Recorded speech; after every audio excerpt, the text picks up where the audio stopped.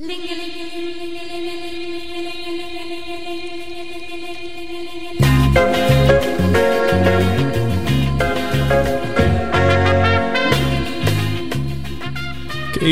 Stanford. This is the Henry George program. I am Mark Molyneux. This is a show about economics, ethics, morality, housing, and more. Today in the program, Gregory Stevens. He was a minister at Palo Alto's First Baptist Church until someone, an anonymous tipster, set off a packet of unsavory tweets insofar as they criticized Palo Alto for not actually doing very much to address real social justice issues. He, in a statement, says, "I believe Palo Alto is a ghetto of wealth, power, and elitist liberalism by proxy," further outraging many in the community. Today, he talks about what he preached and more. Let's just get into it. Welcome, Gregory. Thank you. Yeah, so reading through this, this is a story kind of blew up in the last week. I think one of my favorite comments, I went on like some way right-wing take on it, which is funny because they hate Palo Alto, so they feel like it's just, they're like everyone's the bad guys here. But the response in the comment section was, "How much of a commie do you have to be when Palo Alto isn't woke enough?" So how much of a commie? Commie. Which is just like they have this imagine that Palo Alto is like some way left utopia out there. I mean, Palo Alto. It's the more you spend in it, you realize how crazy that is. So yeah, what brought you to Palo Alto in the first place? So I graduated seminary as a gay guy who's already a leftist. And so I was a part of the Disciples of Christ church. Yeah. They paid for my scholarship, and I was ready to go to a Disciples of Christ church. And then it was like, well, we're going to have to send you some like strange area that you never want to live in where there's like two gay people. But this one church has a rainbow flag, so you'd be good there. Yeah. So that was kind of disheartening, the fact that I went to seminary thinking there'd be more churches that were open and affirming, and it's liberal California, and it's LA, and there weren't many that were hiring, I guess you could say. It's not like there's a lot of openings. And so then I started looking elsewhere. I was like, where I want to break away from the Disciples of Christ. I'm not big into denomination, so I don't care that much. I already got my scholarship, but so I can move on. And so one of my friends who got me to California, Trip Fuller, he was a progressive Baptist, which to me was like, wait, those are contradictory terms. What do you mean? I grew up a Southern Baptist. There's nothing progressive about it. But he kind of introduced me to this whole different world. And he had lost his job in LA doing what he was doing. And he was applying at churches, and he's more of an academic. And so this church here, First Baptist Palo Alto, couldn't necessarily pay for him, his wife, his 3 kids to exist in this crazy area. Yeah. And so he was like, well, my buddy just graduated and he would be perfect. He's single, he's fired up, he's ready to do stuff. Yeah. And so as a young person without a job, without a lot of prospects, I didn't think twice. It was, of course, I'm going to the first job that's going to pay me, give me housing, pay for my food, and honor the fact that I'm a leftist and that's okay. Yeah. And then I got here and it was a little different than I expected. So, I mean, just at first, talking about leftist Baptism, you're surprised that Baptists could be leftist. What is that like? How much of the Baptists are, I guess, open to not just being this traditional Bible thumping crowd? So there's kind of 2 main lefty, or not even liberal groups. Sure. And so that's a start when you consider the Deep South kind of flavor. Okay, so this is a funny story. I went to the annual American Baptist meeting. You have a missions meeting every, I think, 2 years. And so it's the annual conference. And I go, and we're sitting at a table with other pastors. And one of the guys tries to convert me to Jesus and save my soul because I'm gay, because I was talking about my sex life to the person to my left or something like that. And it was like, where the hell am I? What the heck is going on? And so within the denomination, the American Baptist Church, there is a kind of small left-leaning group. And so our region, the Evergreen region, is not actually, typical regions are like the North, the South, the East, the West. Ours is like, well, we have a church in North Carolina, we have a church in Washington, we have a church, but we're still a region. And even that is just kind of progressive liberalism and not radical or leftist in any way. And then there's the Alliance of Baptists, which are kind of the most left-leaning Baptists, but they're less centrally organized, they're less of a denomination, and they more so support pastors, and they host conferences and stuff like that. But the Alliance is kind of the left-leaning group that does really good, awesome work. I mean, so I guess the central thing is it's kind of crazy that Christianity is, can be perceived as being, right-leaning, supporting the hierarchies and all this, when, the message of Jesus is radical anarchism. Absolutely. Just how do you explain the fact that there isn't, more of an idea? How do people read Jesus and, look at what he says about poverty and about living your life and say, oh, this is a message about just, getting yours? That's what blows my mind. Is the thing that bothers me about church is every Sunday I wake up and I preach a message of love and justice and compassion, and I have to use the scriptures to defend it, and people still, their minds still aren't changed. Yeah. And I don't know what else to do. It's like, you see the suffering, your religion tells you to respond to it. What in the world? I mean, part of it comes from this history of colonialism and the history of the Spanish Empire and the history of, even before that, Caesar taking and adopting the tradition. Yeah. I wrote this paper recently about decolonizing Christianity. And the question I wanted to ask was, can we use the master's tool to destroy the master's house? And one of the things I was reading, super nerdy, Deleuze, he was saying that war is typically assumed to be like the tool of the master, that's the weapon of the elite.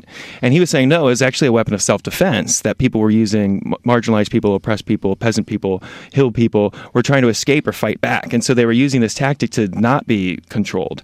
And so then I take that with Christianity, as Christianity was the tool of the weak, of the peasant, of the working class, of women, of trans people, of black people, all the people that are marginalized today. That was where it began. And 300 years later, Caesar takes it up and becomes the master's tool. Yeah. And so it's like, hell yeah, we can use the master's tool, because it wasn't really their tool always. Yeah. It is now. It is now in the empire, and it has been in the empire's tool for a while. But there's a little bit of hope there. It's kind of old. It's 1,800 years ago that it wasn't the master's tool, but hey, maybe we can tap into that. I mean, it takes a significant amount of doublethink to just take it in and say, yes, I'm living my life the good way, and this is what I believe. I think everyone wants to believe they're living life right, even when things are really, really wrong. So when you go to Palo Alto, and I guess you're soured on the fact that this is not the promised land, what do you first see that made you just start to say something's wrong here? It's what I didn't see. And so Palo Alto is this beautiful oasis with trees and beautiful homes, and it looks like local shops. But then when I lived there for a little longer, I started to recognize that just under the surface, there was so much more going on. So the tech world is idolized. Steve Jobs and what's the owner of Apple? Cook. Yeah, Cook now. These types of people are glorified as if they're the most amazing thing in the world. But when you look at their businesses and what their business practices are and how that affects the world, it's not good. It's not beautiful. And so there's this abstraction that happens. The same thing that happens in economics, where you talk about markets and you talk about all these numbers and spreadsheets, and you never realize that you're talking about human beings, the environment, people, places, plants. The same thing happens in Palo Alto, where all of the businesses are destroying the world, but just over there, far out. Before it was East Palo Alto, probably in the 50s and 60s, it was gentrification in East Palo Alto. But then it was gentrification to Mexico. It was gentrification to, the global south or wherever. But we live in this bubble, in this Palo Alto beautiful bubble, because all of the oppression and all of the marginalization is pushed out, so you can't see it. But the moment you scratch that surface, you realize, no, wait, these people are cleaning your offices just in the middle of the night. And so when I drive by and your lights are on, it's because someone's cleaning them. It's all these Mexican women pushing babies around. That's not the mother of the child. This whole time I thought, how diverse of a cool neighborhood. That's the slave, or the indentured servant that these rich people are using to raise their child while they go make millions, while they own the means of production, while they own the ability to create knowledge and create a society, while the marginalized just raises their child. Yeah, I mean, it's the old Upton Sinclair quote. It's very hard for someone to understand something when their paycheck depends upon them not understanding it. I mean, around here, talk about the city at large, they can talk about how the tech companies and the cutthroat winner-take-all economics of everything is destroying the community and just is basically making life really hard to live, but they pay the bills. When I first got here, my task was for a year to research, figure out what the community is like. You're not from here? Figure it out. And so I started joining activist community teams, and one of them was a climate action team. And every week we would talk about kind of those like spiked graphs where you can see that the climate is changing, or we would talk about reducing our climate footprint individually and taking shorter showers and buying Teslas and stuff like this. But one time I came to the meeting after reading a book on socialism and asked, well, why aren't we asking these different questions? This is all totally new to me, so I don't have the answers, but why aren't we asking these questions? And one of the guys goes, well, we made this wealth that we're now retired on through the capitalist system, and we don't want to turn our backs on it because that's how we're sitting clean and pretty. Yeah. And I was like, well, that's destroying the world. That's the most obvious thing that's destroying the world. The whole logic of infinite growth on a finite planet, the whole logic of making profits increase and only looking at profits and not looking at people, the whole logic of hierarchy and domination, the whole logic of that is totally countercultural to an ecosystem or to symbiotic relationships or to what we see in the biosphere. Yeah. I mean, I think one of the craziest things I saw, this is a few months ago, do you see the Palo Alto Weekly poll about are you middle class? No, I didn't see that. Yeah, so they asked 250 people in Palo Alto for announced results, are you middle class? And of those, of people who responded, 98% said that they're middle class or working class. 2% said they're upper class. And these are people making up to $400,000. And $400,000, yeah, and it's just the thing. No one wants to says, oh, look at those fat cats. Look at those people. I mean, even people say, oh, we got to reform capitalism. They say, like, let's look at those guys. What? People never want to look at the fact, are you really complicit? That was my favorite part about all these interviews is the liberally minded people would always say, well, you do mean them, right? Like, you're critiquing those liberals, not me, not these liberals. And I'm like, no, like liberalism, the whole concept is what I'm critiquing. And so you're very right. But they were often, even in the interview and even in this like ruthless critique I was trying to lay down, they were still like, well, it's those people, it's not me. Yeah. And I think that's the problem, is that all of us are reproducing this capitalist system, and that literally to stop it, we don't need a massive revolution. We just need to stop producing those logics. I mean, you can say there are parts where you don't see effects butt heads so much. I think Palo Alto is the epicenter of everything that is broken and is not working coming to the most. I just feel there's so much fighting here, and I feel the system, it makes victims everybody because everybody has to fight here. I feel bad. You have people here who are like high school students growing up in Palo Alto, and they feel like their own community is squeezing them out or you have to make massive bank to stay here. I mean, it just kind of nuts the fact that we say there's no way we can all survive together. We have to you have to fight and win and compete and come out ahead, or you're an unperson. Yeah, I think that myth of competition is one of the contradictions of capitalism, and that just doesn't make sense. One of the things I like about the scriptures is in Acts 2, the Spirit falls for the first time. We're celebrating Pentecost right now. We're in the season of Pentecost. The Spirit falls, and everyone speaks each other's language. So there's like outbreak of diversity, and then everyone shares their belongings. So 2,000 years ago, this message, this commie message, was happening. The first thing that happened when the Spirit fell, meaning, do you have the Spirit of God in you if you aren't sharing your possessions? Yeah. If you aren't embracing diversity beyond Black people working in your institution, but being in solidarity with Black and oppressed people around the world. Yeah. I think that there's a myth that competition and that capitalism is the only way. And I think that it's not. I think that cooperation and collective ways of being are far more conducive to life on Earth. Yeah, I mean, and you talk about what do we feel everyone deserves, and saying you at least deserve to live and have a community and not just feel like you're just forced out. And we see, East Palo Alto, the fact that we are unable to figure out how to live together, people are just like, oh yeah, you are the waste product of everything. Get out of here. And people, for all they can say, like, oh, this is a sanctuary state. We're a sanctuary city. Where the hell are these people going to live? That's East Palo Alto started as like a green utopia. At the turn of the century, let's make this beautiful environmental space where we can grow herbs and grow plants and vegetables and live in communes. And after the war, there was an influx of white suburbia that moved in. And then when an African American in the 60s tried to move into the neighborhood, he was offered by his neighbors, I think it was like $6,000. I have all of this in a paper I wrote. Yeah. I think it was like $6,000. And he said, no, this is my neighborhood. I just escaped from the South as a refugee to California. I don't want to leave. I just got here. And so then there was that white flight of, well, if you aren't going to leave, then we're going to leave. Yeah. And then you get this development of Black and brown bodies in the east side of Palo Alto. I'm not 100% sure when the city's actually divided. I'm sure it's right around then when black and brown bodies started to move in. Yeah. But yeah, that was one of the most shocking things, is it's not only a different city, it's in a different county. I'm pretty sure it's in the county above us and not in Santa Clara. I think it's in San Mateo. I think it might be. I mean, it's that sort of silliness that shook me up when I first moved here. And so when I was preaching, I would often talk about Jesus coming from places of poverty, but instead of naming those first century places, I'd be like, no, East Palo Alto. It's right there. I was talking to someone yesterday who says he was in Palo Alto in the 80s, and he'd never seen anything so explicit of anybody who was dark-skinned driving down the road was pulled over just as a start. And, I mean, that's the way people wanted to live. And well, this is what's scary, too, is how are we creating a green capitalist utopia when black and brown bodies can't even bike on the paths because they can't afford a Palo Alto. You couldn't afford a bike at a Palo Alto bike shop, let alone to come here and bike around on these beautiful neighborhoods. Yeah. Or I, as a middle-class guy with almost a PhD, still can't afford to live. I've got all the white guy credentials. I'm even a Christian, but I still can't succeed in this world or in this neighborhood.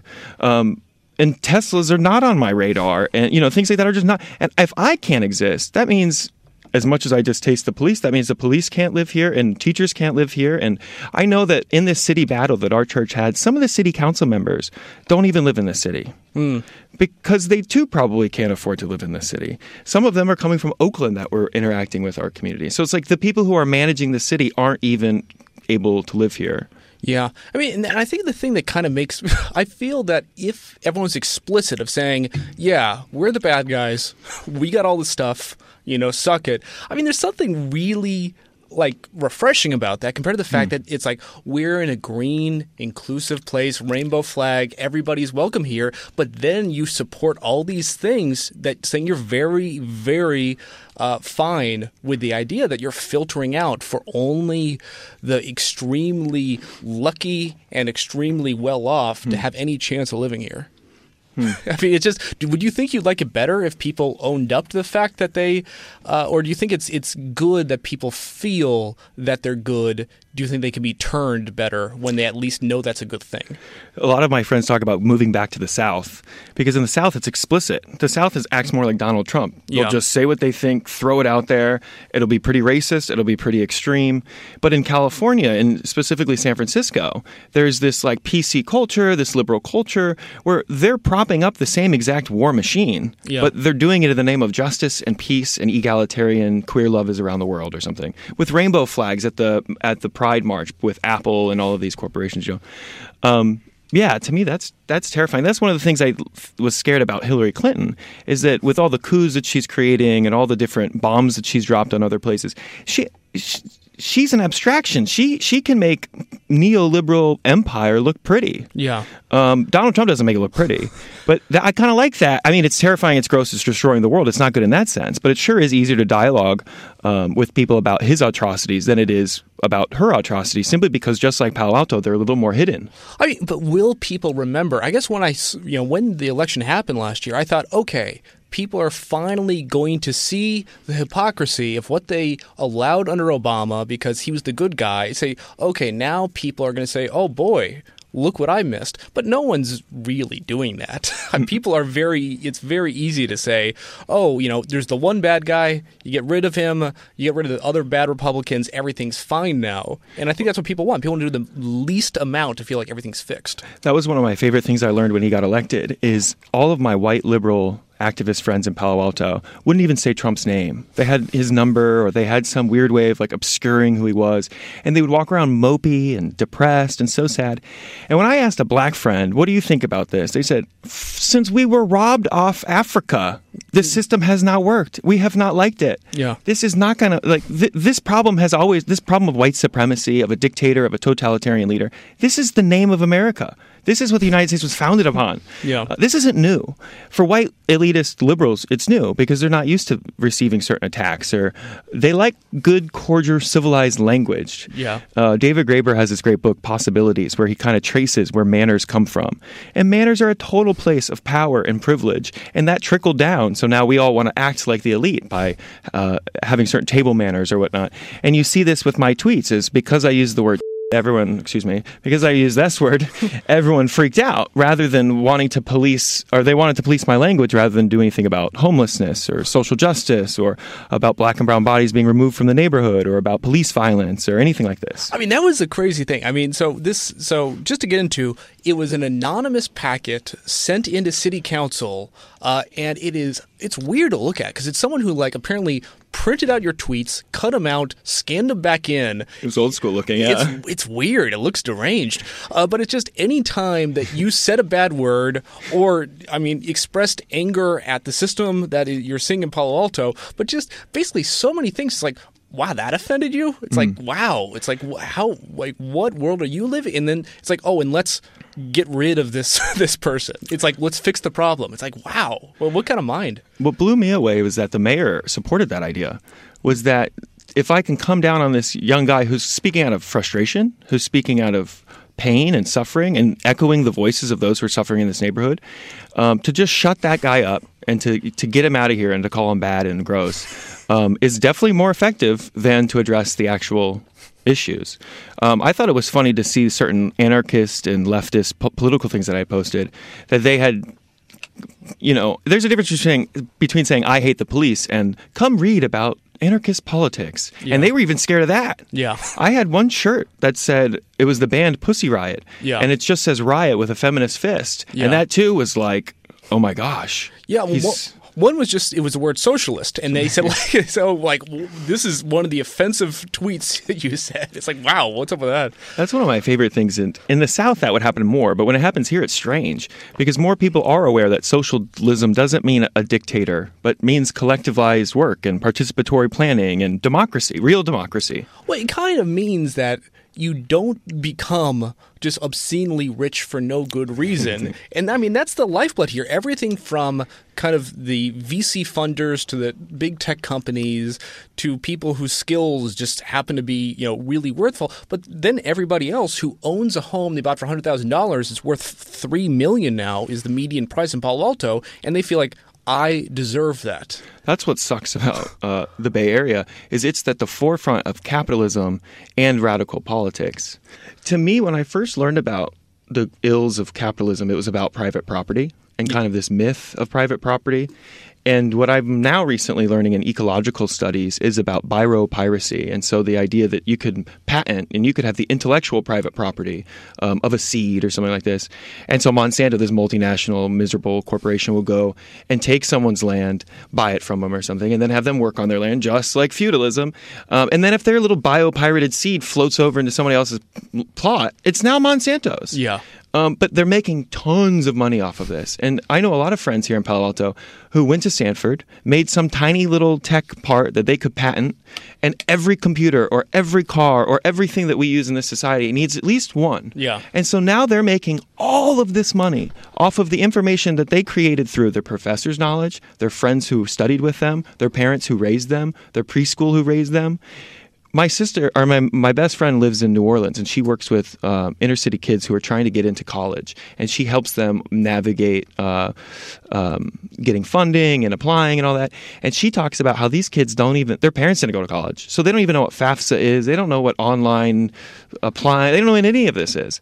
And then I think about myself, this middle-class kid whose mom wasn't very supportive when I was growing up. And so I had knowledge of those things. I didn't exactly have the mom who was going to type it for me. I didn't have the one who was going to send it in for me. But I had knowledge of it. And then you have these Stanford kids whose moms literally sat there with them from day one, from preschool, because they could afford it, to move them through the system to get them into this elite school. Yeah. I don't know where I'm going with that, but to me that's terrifying.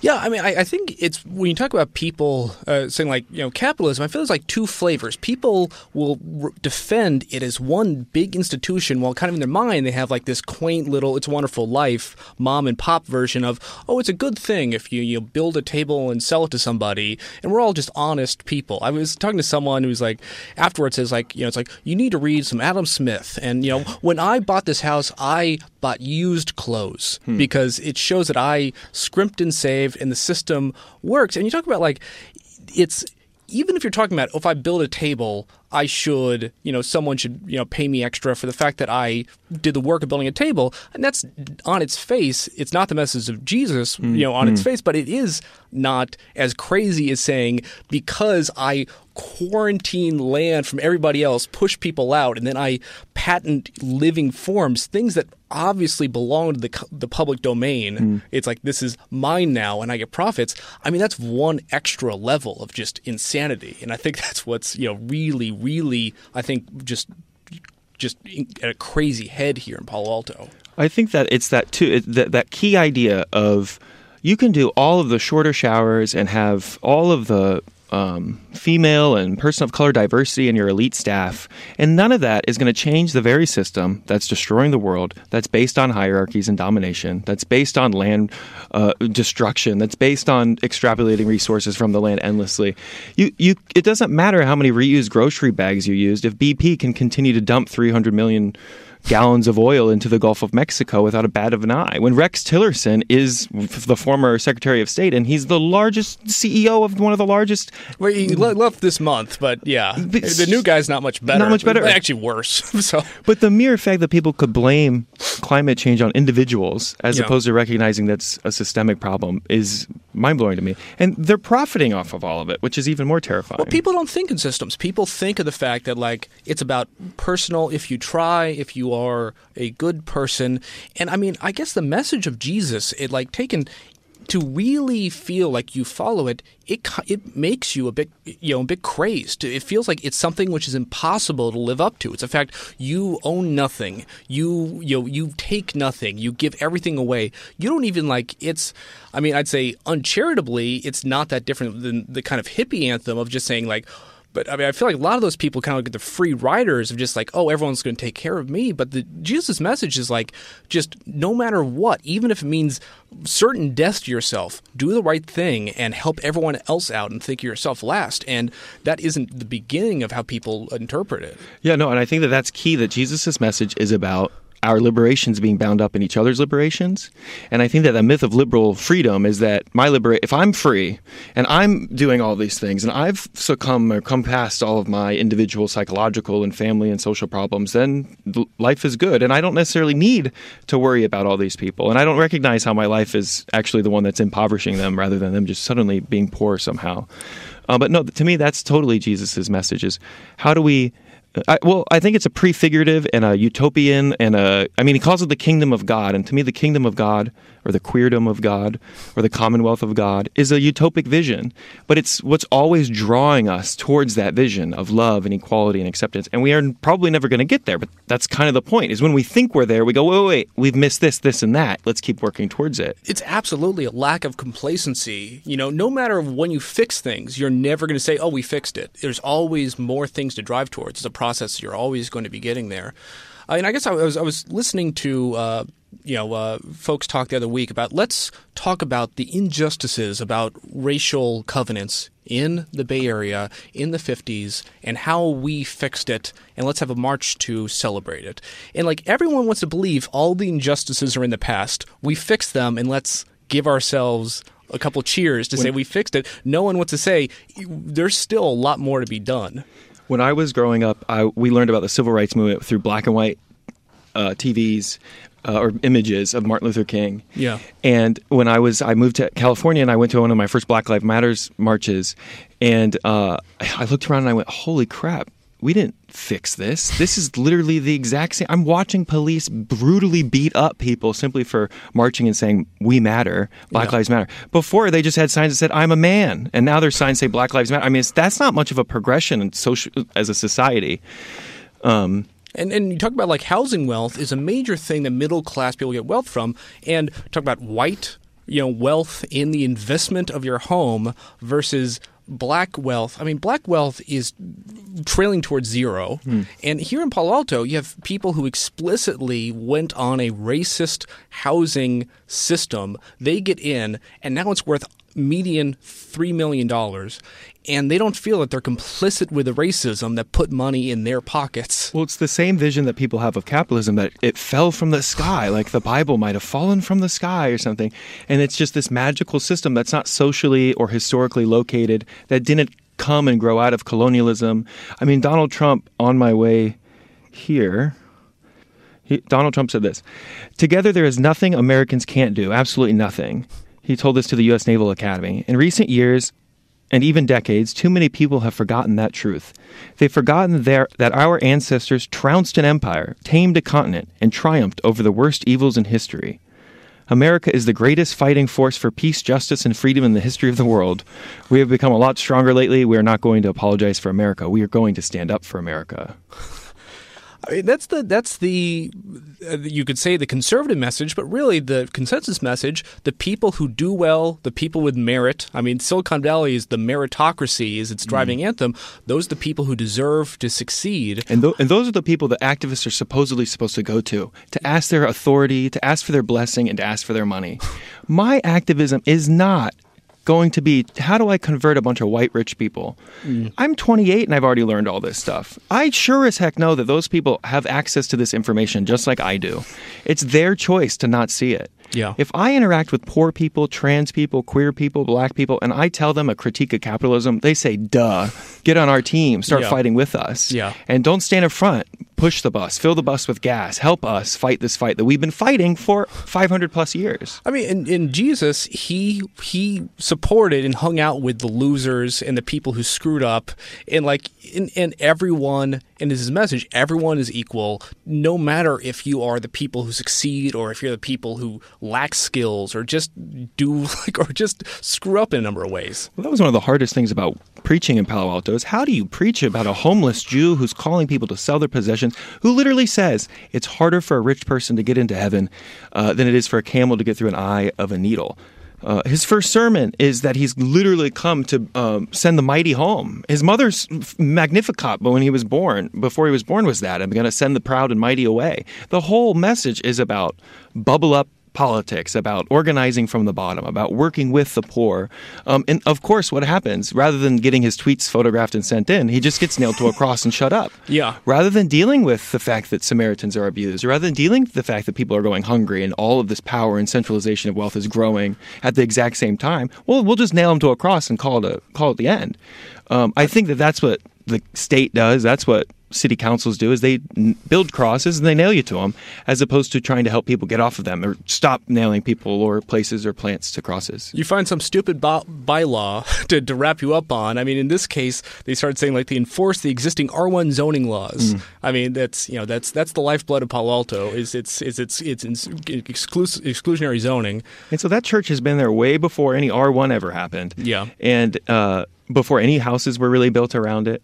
And in the 70s, we were trying to do like a parking lot or something, and the city said no. So a lot of the history that the city had with the church was that they kept us from being able to provide better parking or provide, some way to ease up the neighborhood on the extra cars. But I don't know. My quote was in the paper that I have no idea how you could be so rich that you'd hate a little girls' choir, which I specifically remember a creepy old man from one of the houses around with his video camera on the church property filming the girls singing, supposedly to see how loud they were. But my God, if you were to go anywhere with a camera as a 50-year-old man and just start filming young women, something's off. Well, I mean, and you talk about what is community, what are community spaces. Here in Palo Alto, I mean, people, even before this broke, people were criticizing this very action in city council about how much activity could happen in churches and other community spaces, maybe limited to 7 times a year. And it's just the idea everything is becoming privatized into your own home, and then the only thing that's public is the roads you drive on. But then you go to places and you want to make sure that there's nothing which kind of belongs to the community. Well, it's extreme alienation. When I was trying to get Palo Altans to engage and work with with people who are different than them, it was so hard, one, because they're so far away. They've already pushed them out of the neighborhood, so you have to get in a car and drive. I don't have a car, so I'd have to get in their car and drive.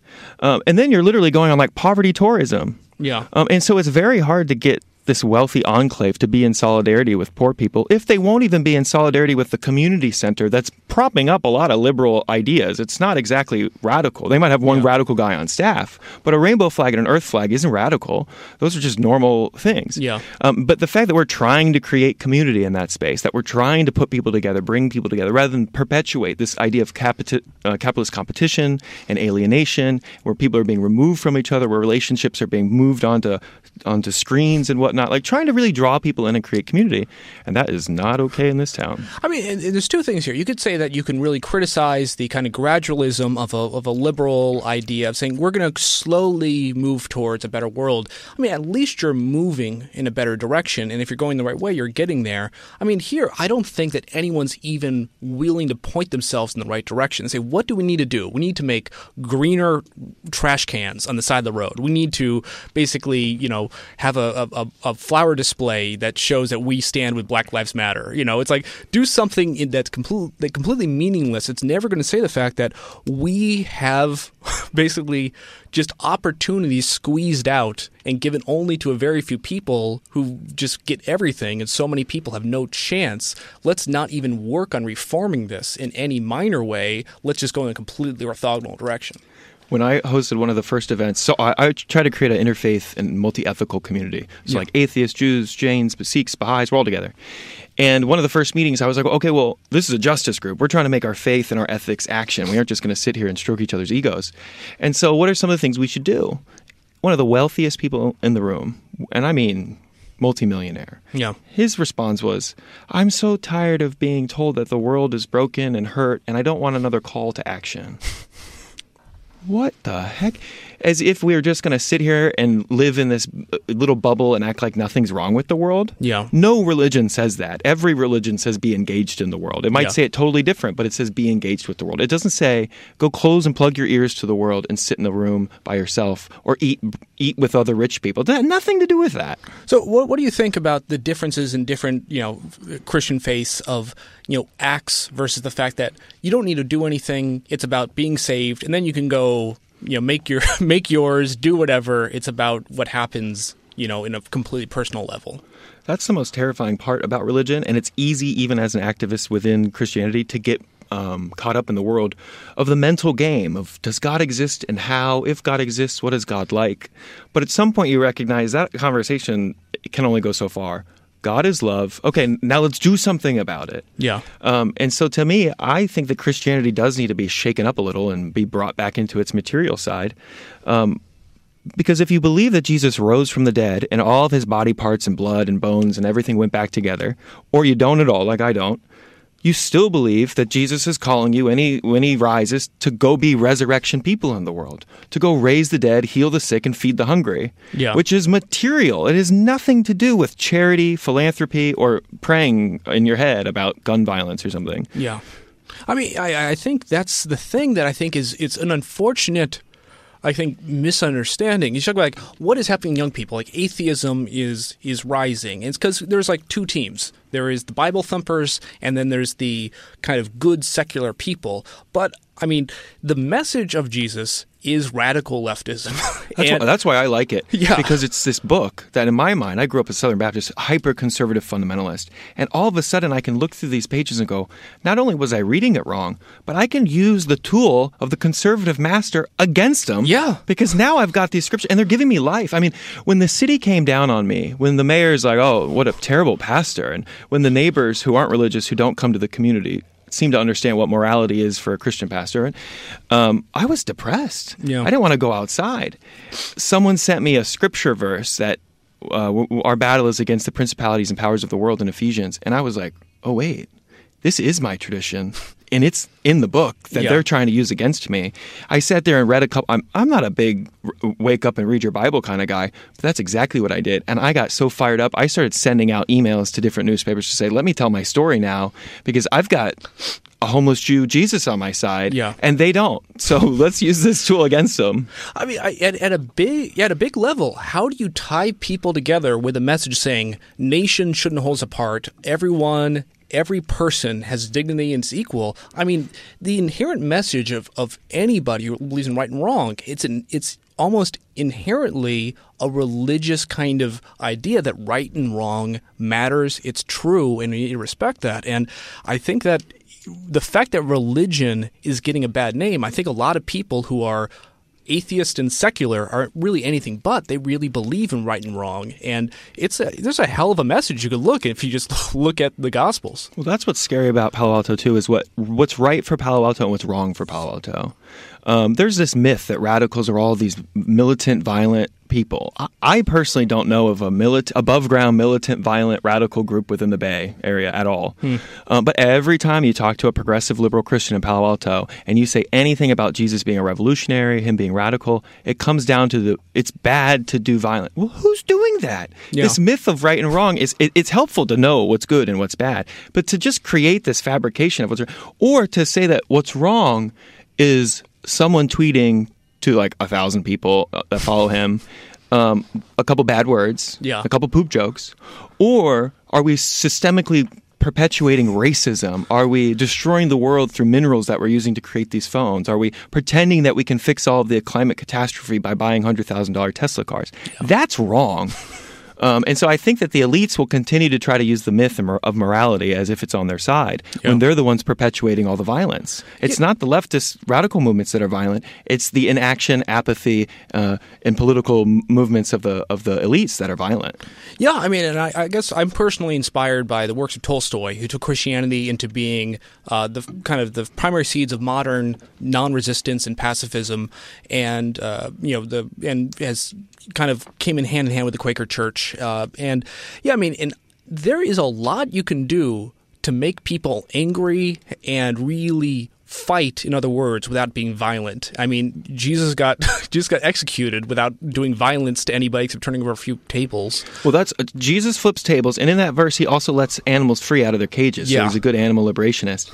And to me, when Occupy Oakland happened, or when the Seattle and the big movement in 1999 with Seattle, when these things happen, or when Trump protests happen around Trump, windows are broken. Windows at multinational corporations that are exploiting the world, exploiting people, based on all of these miserable systems. Yeah. But it's the property destruction that's considered the most violent, visceral thing in the world. And to me, it's like, well, Jesus did property destruction. Jesus said, I'm going to flip over your money table to cause problems so that you, one, will question it, and so that you won't have a table to continue to do this crap into. And so we're going to cause a little violence. I don't even know if that's considered violence, breaking a window. I don't think you should use the word violence. It's certainly not violence against people. No. And so that's what's scary to me, is that a lot of these right-wing marches, there's been actual deaths. Yeah. There have been human beings murdered by the right wing at the marches, at the Nazi marches. Then all of these people who are doing the school shootings mostly come out as white, angry right-wingers. Yeah. But again, it's those people in black masks who broke a window who are the villainous, violent, anti-American, Jesus haters.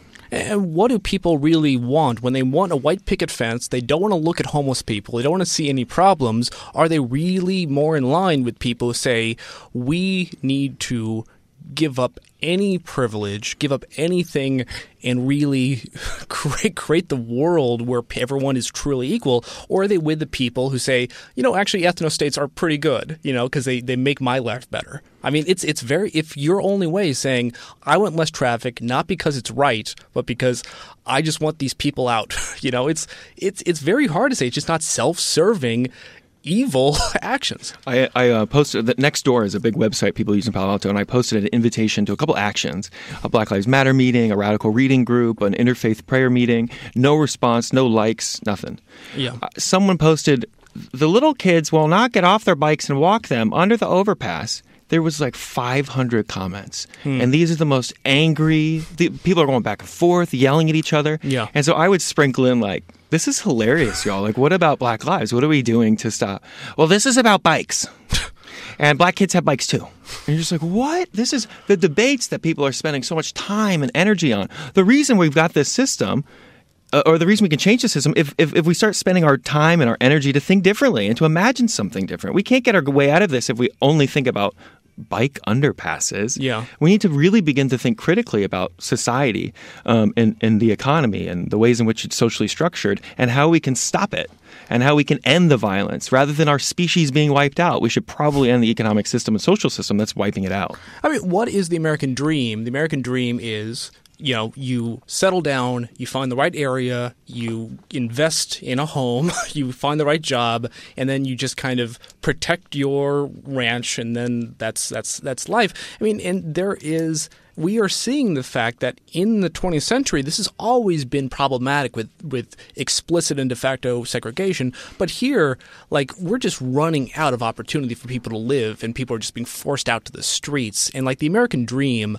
in the classic model is dead, but Palo Alto is the one place is, actually it's alive. If you are either gifted to stay here like some feudal aristocrat, or if you have $3 million to buy a place, the American dream's alive for you. Do we run out the clock on trying to just keep the American dream alive for these people until it's all sucked dry?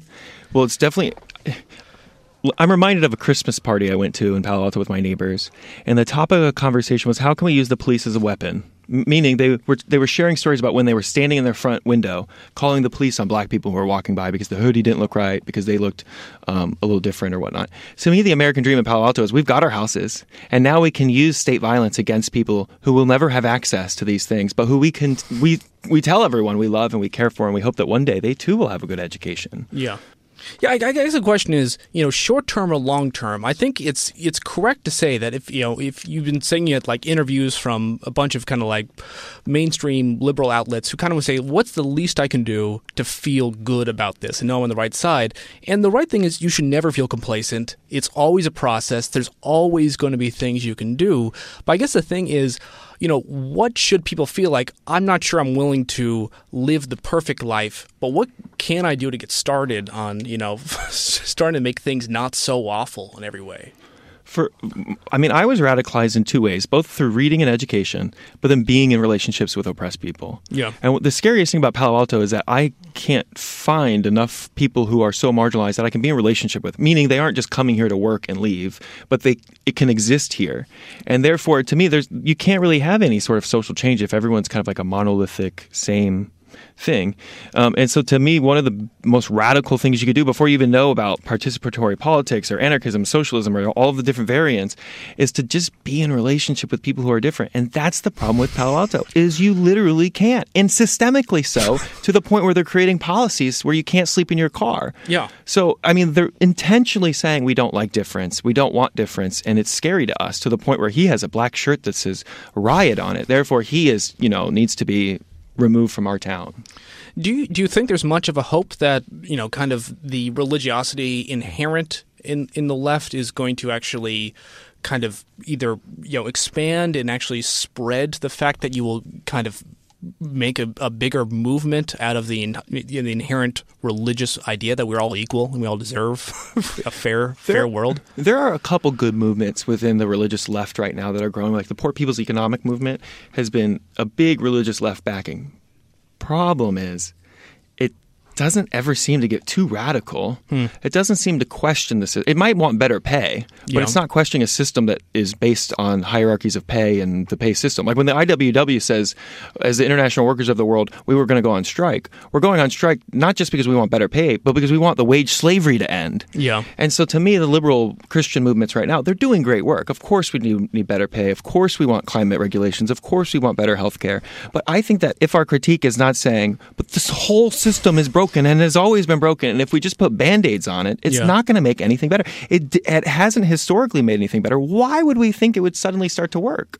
I think I'll say this is one of the types of people I think make me the most upset are the people who they will, like in England, vote Tory. Around here, they'll support the power structures, but then they read Karl Marx and they put on a pin and they say, "Oh, I'm on the side of the proletariat," but they won't do a single thing in their entire life to ever make anything better. It's just it's like, "Oh, let me show that I understand what's wrong," but they are very, very happy with the power structures in their own day-to-day living. So the last paper I wrote was, is decolonizing Christianity possible? One of the most lefty things right now in the academy at large is this idea of decolonization. And there's this Latin American scholar, Silvia Rivera Cusicanqui, and she writes a scathing review. Comes from a more marginalized, more oppressed place working on the backs of the United States or whatnot, or reverse. But she says the decolonization movement, though radical, though beautiful, though right on point, those scholars aren't participating in social movements. Yeah. So they can decolonize the academy or whatever they think they're doing all they want. But until they're participating on the streets, until they're participating in organizing movements, their theories are only so helpful. Yeah. They are helpful, but they're only so helpful. And to me, that's what Stanford is, and that's what a lot of kind of liberal elitism is here, is we can produce certain cool ideas, but we don't need to actually flesh them out. Maybe that's someone else's job. I mean, you almost inherently, to be really driving towards this message, is undermine yourself. You should be knocking your own stool out below you, because it's very hard to not be drowning in the inequities and everything. And it's, I think, very easy to say, oh, I'm leading the front, I'm living the good life, but I think so much suffering has been done by the people who convince themselves that, oh, I stand for the proletariat, and you could be behind something that's never going to really be towards a real leftist message. That's what ate me away about living here. And so when people ask me, in these report journalists or whatever, asking me why am I leaving, is because I just didn't feel like much was possible here because of the attitudes, because of the way people interact with other people who are different than them. I mean, that gets one more thing too, is even people who are standing for disadvantaged populations. And what is the future they dream of? And I think the future is, no matter where you are, what you are, it means change. It means that the world is going to be going towards a place that in some ways you should find a bit scary. And I think that if you talk about, you're going to San Francisco, San Francisco would say, oh, how do we save San Francisco? One is stop gentrification, keep the tech people out. And you could say that's going to help out a lot of people, but is it really a change for a future that scares people? No, it's preserving the past. Well, I think that I was reading a book by John Holloway this morning, and he talks about the cracks within capitalism and how capitalism, the Zapatistas in Mexico give him this metaphor, but capitalism is like a giant wall. And they say that we've been throwing stones at this wall since it started. But then when we got really engaged, we'd cut our limbs off and we'd throw our limbs at the wall. Yeah. And then when we have no limbs, we'd have our friends kick us like a soccer ball, our dead body up against that wall to create a crack. And the moment that crack's created, we won't stop. We will continue to throw everything we can at that wall until it's cracked. And the moment you stop throwing things at that wall, that crack seals back up. Yeah. It's like they call it the capitalist hydra. Once you cut off the one limb, it grows back. But you have to continue to poke and press and throw and destroy that wall. And so to me, San Francisco is not going to have this revolutionary moment where, well, it might, but it's probably not going to have a revolutionary moment where all of a sudden things just change. But we're going to have 200,000 cracks that are all being worked on. And he was talking about that quote by Arundhati Roy, I think, where she says, I can hear another world is possible, and on a quiet day you can hear it breathing. And he's saying that through these cracks is where you can hear the breath of that other world, is that in the people creating rooftop gardens, in the people creating radical egalitarian queerdom of God spaces, in the people who are organizing and creating sanctuary against a fascist system. These are the cracks. They aren't holistic solutions, but these are the cracks that we need. And if we can listen to the voice that's breathing through that, honor that, and continue to throw our limbs until our friends are having to kick our body against the wall just to keep it open, to hell, let's do it. I'm interested in that idea of reform. Kat Brooks is running for mayor in Oakland, and she posted this status the other day, and it was like, should radicals run for mayor? And gives 5 reasons why that's the worst idea, why we hate the state, why managing the police or whatever her role would even be in that way, just scary. Yeah. And then she has this big event, all these community members come out that she's been organizing with, on the front lines with for so long. And at the end of the post, she says, should a radical run for mayor? And then lists all these wonderful reasons why she's going to, and how to change it, make things more participatory, make things more. But that means it's messy, and that means revolution is not easy and not pure.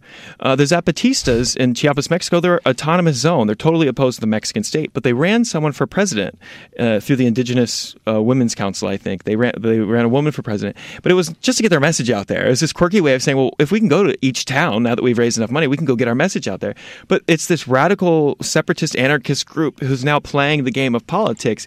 But it's this creative, strange, visionary way of doing things, as opposed to having clean-cut pure answers. It's kind of like this weird, messy process. And so in Palo Alto, I was okay with weird and messy. If I would give a radical critique and someone would say, yeah, well, let's do this work, I would be okay with that, even if it was kind of a liberal response, but I could barely get people to do that.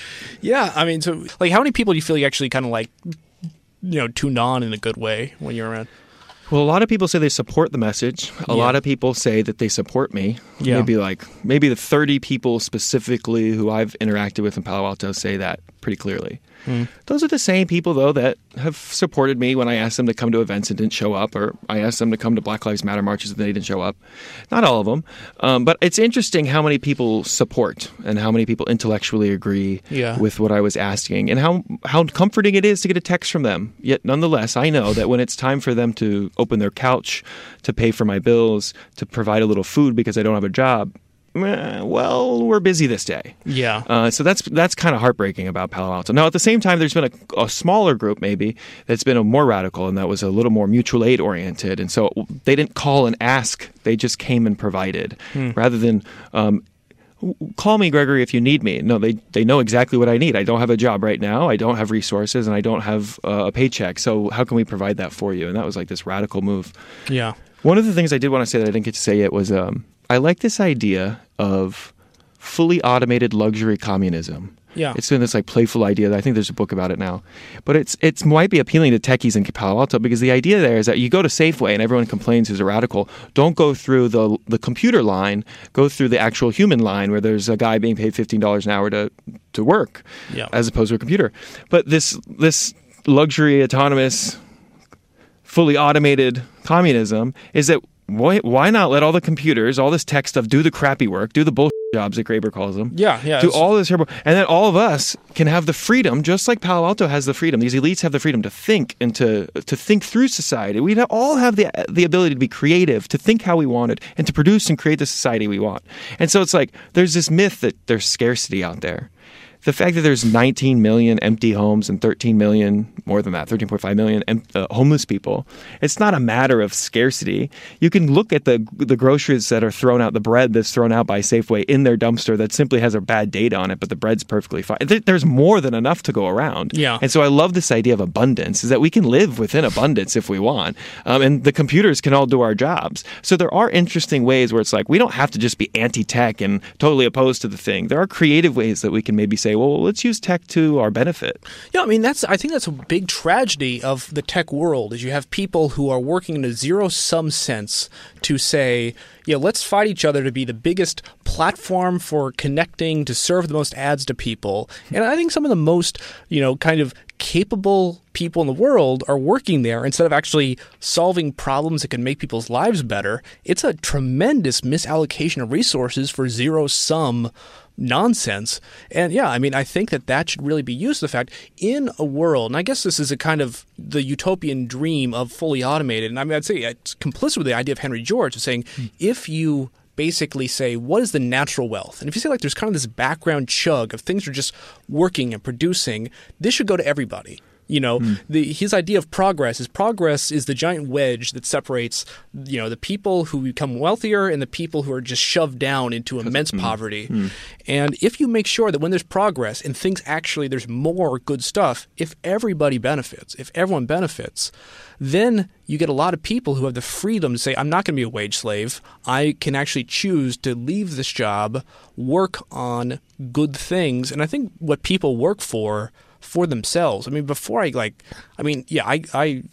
was unemployed and working just here for volunteer stuff while I was working off a savings for a year and a half when I dropped out of a PhD program. And I feel like I did it's good work to actually work in a community center like this and do stuff, but people don't have the luxury because people have to work just to survive in this area.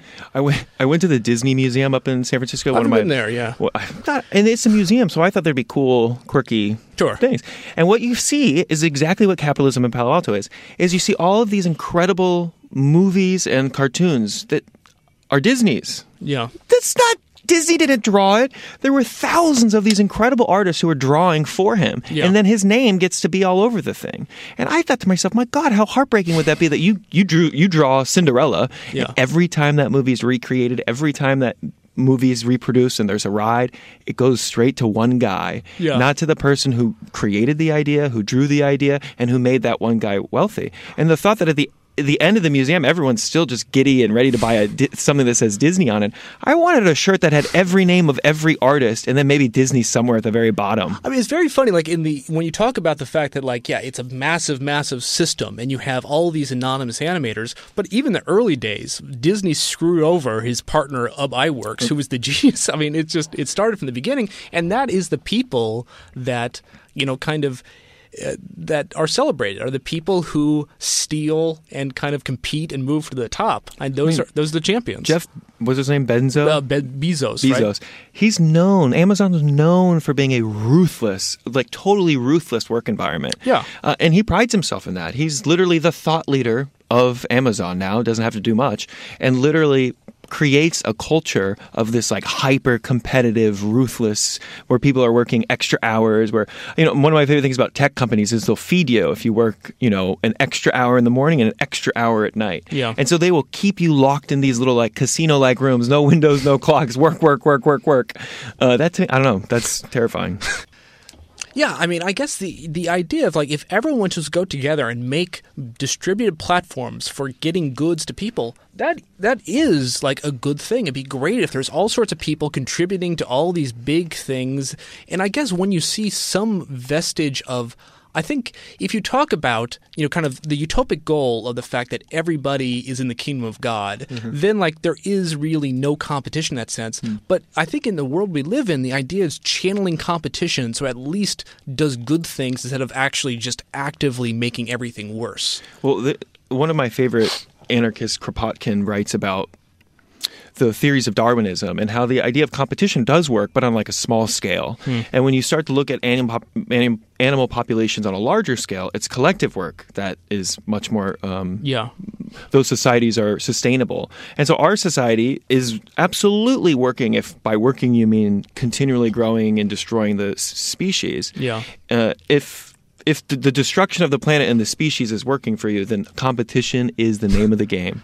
But if you're hoping for actual resilience and sustainability, then that's not getting us anywhere. Yeah, that was Henry George, the first one to come up with Spaceship Earth, of the idea that we're all in a spaceship going through the world, and it has resources for us all. It can provide for us all, but we have to maintain it, we have to care for it, and we have to make sure we distribute it fairly to everybody. And I mean, I think we are getting closer. I mean, it's 100 years ago. Keynes was saying that, people are going to be working like 7 hours a week in 100 years, and that's not happening. I mean, there's no reason, and like Graeber's bullshit jobs, that like we should all feel that we have to work more and more just to get by. And I think a big thing that I think is important on the left is to say, how do we make cities work for people? Because I feel that. So when you're in San Francisco, what are you going to be up to when you're up there? Do you know? I don't. So San Francisco's crazy to live in, too. It's super expensive. Yeah. The point was not that I'm going to a cheaper place or something, but there is more economic and class diversity. So if I got there's a Tenderloin. I could live in the Tenderloin, still have access to the whole city, and have a cheaper apartment or something. I'm participating in gentrification. So, I mean, there's all these problems in this way. But that doesn't exist in Palo Alto at all. There's not I live in the cheapest apartment I could find, and there's not a lot else out there. And there's no public transportation goes up and down. It doesn't get you much in the city like in Palo Alto, like public transportation in the city might, San Francisco. But I want to do something more direct need-based, something where I can see a problem and address it simply so my conscience feels good, because I still probably have a little bit of liberalism in me. Yeah. Where abstract ideas, abstract theory, I play with it all day long. I would love to just like help someone find housing. Yeah. In church world, you sit and you talk about justice all day long, and you give great sermons about justice, but you never actually pick up the phone and help someone with their housing, or at least in Palo Alto you don't. Yeah. And so to me, I want a job like that, whether it's at a church, whether it's at a nonprofit, wherever it is. I want to respond to a direct need. I don't want to theologize the direct need. I just want to help the person. Yeah. And in the city, there's a lot more need that's can be addressed in those ways. Yeah, so we've been talking to Gregory Stevens for the last hour. Congrats for getting out of Palo Alto. Thank you. And good luck for everything in the future. So sweet, thank you.